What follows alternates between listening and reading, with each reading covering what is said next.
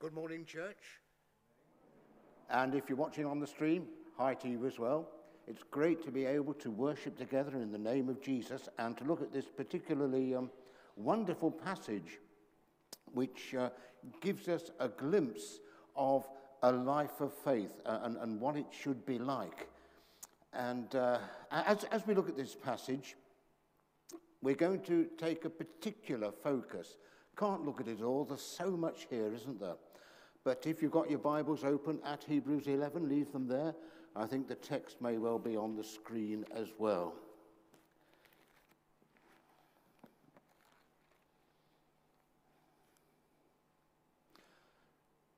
Now, a few years ago, Jenny and I went on a walking holiday to the island of Madeira. And Madeira is a massive volcanic island that comes straight out of the water, straight out of the ocean, the Atlantic Ocean, and hardly any beaches, incredibly deep water all around the island. And it's got an amazing irrigation system of little channels of water that come from the mountains and go round in various circuitous routes down onto the plains below. And these little streams are called levadas. And by each levada, with the little stream, the irrigation stream, there's a pathway, maybe about 1 meter wide, which is plenty wide enough, you'd think. And so Jenny and I were trundling along one of these levadas, way up in the mountains, and we turned a corner, and ahead of us was a big gate saying that the pathway was closed for repair. We couldn't go any further. And so we'd have to retrace our steps. And up until that point in time, I've been head down and watching the route ahead, going round the corners. But I turned round, and there was this long path we had come down. And on one side, it was precipitous drop down the mountains into the water. And I had a real attack of vertigo. And I was totally frozen. And it was with greatest difficulty that I walked along this fairly wide path to get to what seemed to be a position of safety. And sometimes it seems like our faith freezes and we stop. Sometimes our faith seems fickle. We're changing our minds backwards and forwards. Sometimes our faith seems very fragile. And we think it's all hanging by a thread. And sometimes even our faith seems fractured, broken, and we don't know what to do with it. And maybe we end up, although we accept the words and we believe the truths of the gospel, we end up as functional atheists, and we don't trust God anymore, and we go our own way. Maybe many of you can understand and identify with that experience. But it's that fickleness of faith, a frozen faith, that I want us to focus upon this morning, which seems a bit curious when we look at this enormous roll call of faithful believers in God. Let's pray. Heavenly Father, as we reflect upon our own faith journey, wherever we are, whatever stage we're at on that, whether it's all pretty vague to us or whether we've been walking this pathway for a long, long time, you know that sometimes our vulnerability hits us, our frailty hits us. Sometimes we don't know where to go and what to do with our faith. And so we pray that you will bless us and minister to us this morning by your Holy Spirit. Amen. We're in the season of Advent, and one of the wonderful songs in the Christian liturgy and in the Bible is the Song of Zechariah, which comes in Luke's Gospel, chapter 1. Praise be to the Lord, the God of Israel, because he has come to his people and redeemed them. And it goes on to show that he has come to show mercy to our ancestors and to remember his holy covenant, the oath he swore to our father Abraham, to rescue us from the hand of our enemies. And this is the really big bit, to enable us to serve him without fear in holiness and righteousness before him all the days of our lives. Why are we saved? Why does God save? In order to get us to heaven? Well, that's part of the blessing. But we are saved to serve, that we might serve him in holiness and righteousness all the days of our life. And when we think of this roll call of the heroes of faith in Hebrews chapter 11, we tend to read through this and think, wow, if only I could have a faith like that. If only I could do what they did. But God carried Abraham and Sarah through their fragile times, and us too. Now, if Brexit has impacted Britain profoundly, and COVID and climate change are altering our perception of the world and our responsibilities, these are life changes for the whole earth, aren't they? And Zechariah's song reminds us that we are saved to serve, and God deals with us. Jesus told endless stories about a master, a king, a ruler who went away to do stuff and left the responsibility with his servants, and how they fell far short in what they did. And he was teaching a pointed lesson, about Israel and Israel's lack of responsibility for the job God had given them to do. But it's a word for the church of every age, the Old Testament church, the church today. It is a word for us. We are saved to serve. And we'll see that these people had feet of clay. And yet if you look at verse 16, we have this wonderful accolade. Therefore God is not ashamed to be called their God, for he has prepared a city for them. He's not ashamed to be called their God. They took many missteps. Their faith went up and down and round, but he is not ashamed to be called their God, because he has prepared a city for them. And he is not ashamed to be called your God, to be called my God, to be called our God. And he has prepared a city for us. And it's very interesting, there's mention of a city, the kind of pilgrim journey these people were on, looking for permanence through transition and going on from age to age. And God prepared a city for them. But if you turn over to chapter 12 and verse 22, you have come to Mount Zion, you have come to the city of the living God, the heavenly Jerusalem. You have come, you are there. Heaven and earth have come together in the incarnation, in the crucifixion and resurrection, in the life of Jesus, in his ascension. He reigns, he has brought heaven and earth together, and the interface between heaven and earth is very thin. And there's a sense in that even here this morning, as we worship God in spirit and in truth, it's with one foot in heaven and one foot upon earth. And one day when Jesus returns, then our work with him as the redeemed people of God will take on a new significance, a new meaning. But meantime, we are saved to serve in the here and now and to bring in God's kingdom in every strata of society, not as the church has tragically done in the past through military power or conquest or forcing people to believe certain things, but through the matchless, marvelous grace of God in our Lord Jesus Christ, by the power of the Holy Spirit, as he infuses our lives and energizes our faith, and we can do amazing things in the power that God gives us, not for us, but for him, to be faithful servants. And we get that accolade, well done, good and faithful servant.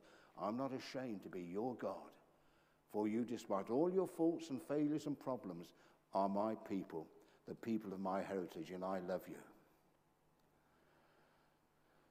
So the same promise that was given then is given to us today. Revelation 21 speaks of a new heavens and a new earth and a new Jerusalem coming down.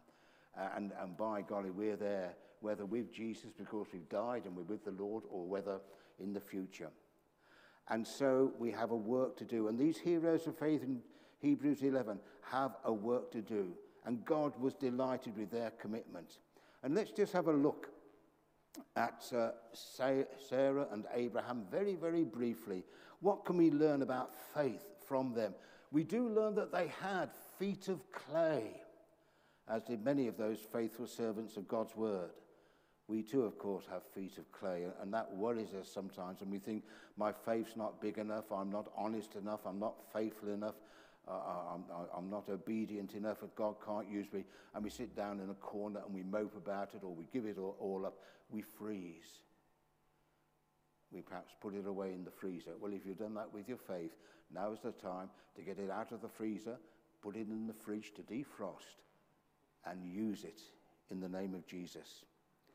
And so as you go through this little glimpse of the life of Sarah and Abraham, by faith, verse 8, Abraham called to go to a place he would later receive as his inheritance. He obeyed and went. Great faith, even though he didn't know where he was going. And sometimes it's like that for us, isn't it? And we don't know where the next step is going to be, as Addison proved a little bit earlier on. And it seems like the blind leading the blind, but it's not, because we trust the one who leads us out into the unknown. And I had a similar experience to Addison years ago when I went to a little chapel in the country for the service, and the minister was there, and after the service, absolute pitch blackness outside, no lights anywhere. I didn't have a clue where I was, and he said, "Hold my hand." And I held his hand, and he strode boldly off into the darkness. And I went with him, for I trusted in him, and I knew that he knew the way to go.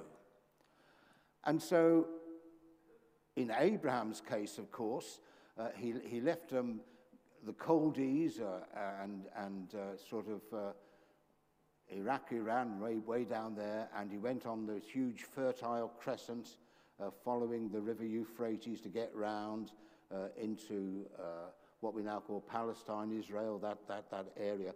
But he only got halfway. He stopped at Haran. God had told him to go to the land of promise, but he stopped at a halfway house. And again, that is often our experience as believers, isn't it? That we set out to do God's will, to go God's way, and something or other stops us going on. And we know, maybe wistfully, that we should have gone a bit further. We're not right where we are at, but hey-ho, God can use us where we are. Let's hold on to it. And indeed, we learned from Scripture that, and this is from Stephen's testimony before he was murdered as the first Christian martyr, Acts 7. And he said, well, yeah, God called Abraham to go to this land, but Abraham stopped at Haran, halfway there. And if you feel right now you're at a halfway house with God, okay, don't say, I'm a failure, I haven't made it, God will write me off because I haven't done everything I ought to do. Just say, hey, God, I'm here. Now, give me the nudge I need to go where I know, where I believe you want me to be. Of course, I'm not speaking geographically in particular, but in any way at all, God wants us to go. And Abraham was called and he went, even though he didn't know where he was going. And by faith, verse 9, he made his home in the promised land, like a stranger in a strange country, a foreign country. He lived in tents, as did Isaac and Jacob. And I don't know what you, have you been camping? Maybe you've been glamping, posh camping. Have you been champing? This is something you can do in the Lake District. You can go and have B&B sleeping in a church chancel. They've opened the churches, and you can go there, and they'll have a little camp bed for you, and you can be there, and they'll somehow or other provide a breakfast for you in the morning, and then you go on your way, champing. And there's a sense in which we know if we do any of these things, they are temporary, they're not permanent. But imagine the frustration for Abraham, Isaac, and Jacob. They're in the land promised, but they cannot have it. What's going on? There are more journeys in the adventure of faith before them. They don't realize it at the time. And sometimes we feel we may be in a temporary situation, and we think, well, it's no use putting down roots. It's no use doing this, doing that, doing the other. It's no use getting involved in a church or anything like that, because I'm not meant to be here all the time. I'm waiting to go somewhere else. It's where we are, where God has placed us. This is where we are called to serve. And one of the problems is that as we are strangers in a strange land, and remember, they were living amongst people who didn't acknowledge their God. They were faced with all the pressures of the cultural norms. And how do you survive like that? How did the readers of the book of Hebrews survive in a hostile Roman Empire against the pressures of the pagan world? And this is why the letter was written, to encourage and strengthen them. It's full of warnings, but it's full of the grace of God and confidence in God, trust in him, walk with him.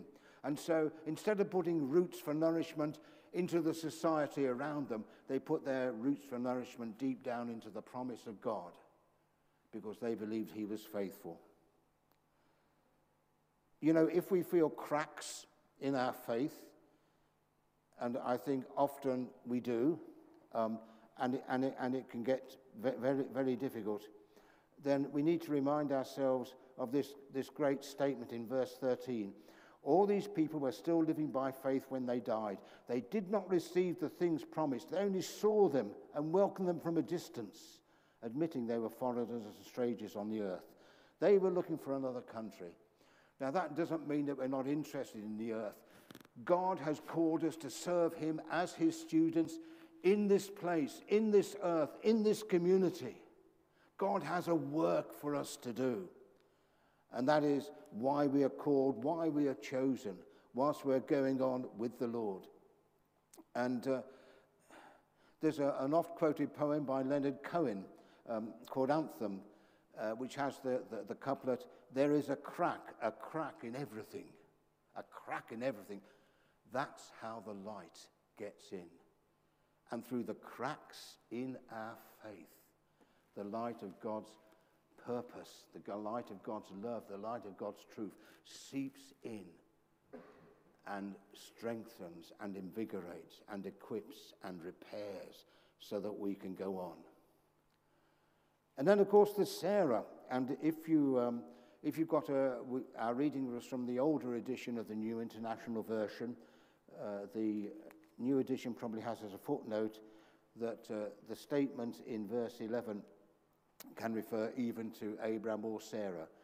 In my version, this is a 2011 version of the NIV, it says this, verse 11, "And by faith even Sarah, who was past childbearing age, was enabled to bear children because she considered him faithful who had made the promise." And if you read the story of Sarah back in Genesis 18 and 21, you can see that the Lord visited Abraham and told him in his great old age, he was going to have a child, and through that child, the promises of God to him that the whole earth would be blessed would come true. And Sarah overhears this, and she laughs cynically and says, "Look, I'm 90 plus, I'm going to have a baby." Go figure. And God says, why did you laugh? I didn't laugh. Yes, you did.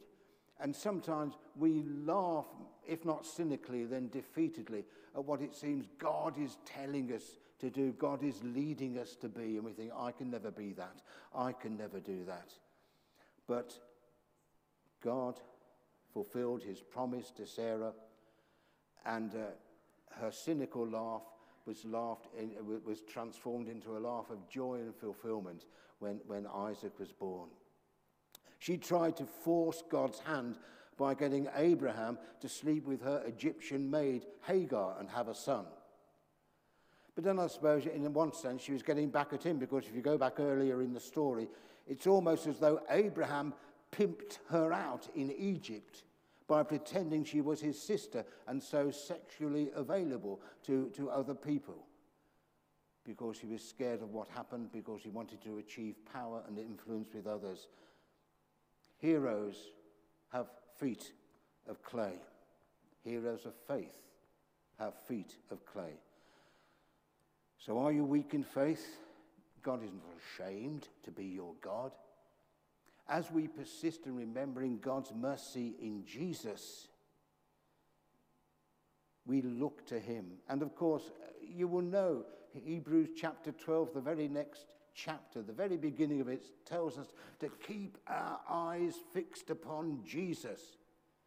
Not upon the heroes of faith who are surrounding us and cheering us on, but to keep our eyes fixed on Jesus. And that is what we have to do. It makes sense as we persist in remembering God's mercy to us. And as we persist in looking to Jesus, come what may, no matter how we feel, you may feel the worst of sinners. The Apostle Paul did. The chief of sinners I am. But he stayed close to Jesus, and he did the work to which he was called. And Jesus, of course, said, didn't he, that a faith like a grain of mustard seed is all it takes.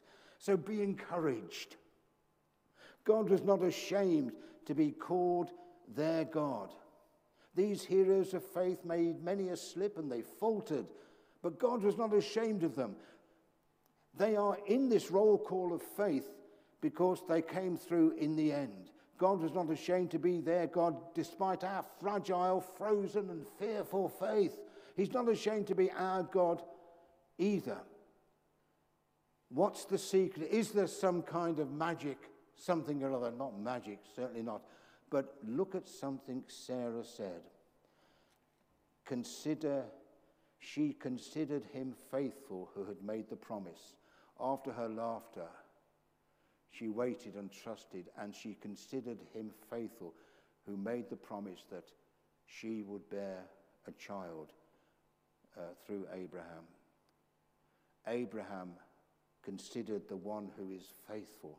You see, this roll call of faith really is not about the faith of these heroes of old. It's about the faithfulness of God to his covenant promises that have their focus, their yes and their amen in Jesus. Consider him faithful who has made the promise to you. Jesus declared to his disciples, behold, I am with you always, even to the end of the age. So, come what may, let's be encouraged. Shaky, flaky, fearful, frozen faith, yeah, but God remains faithful. He will pick us up, and we will go on as he calls and leads. Or will we? That is up to us individually in our own personal lives.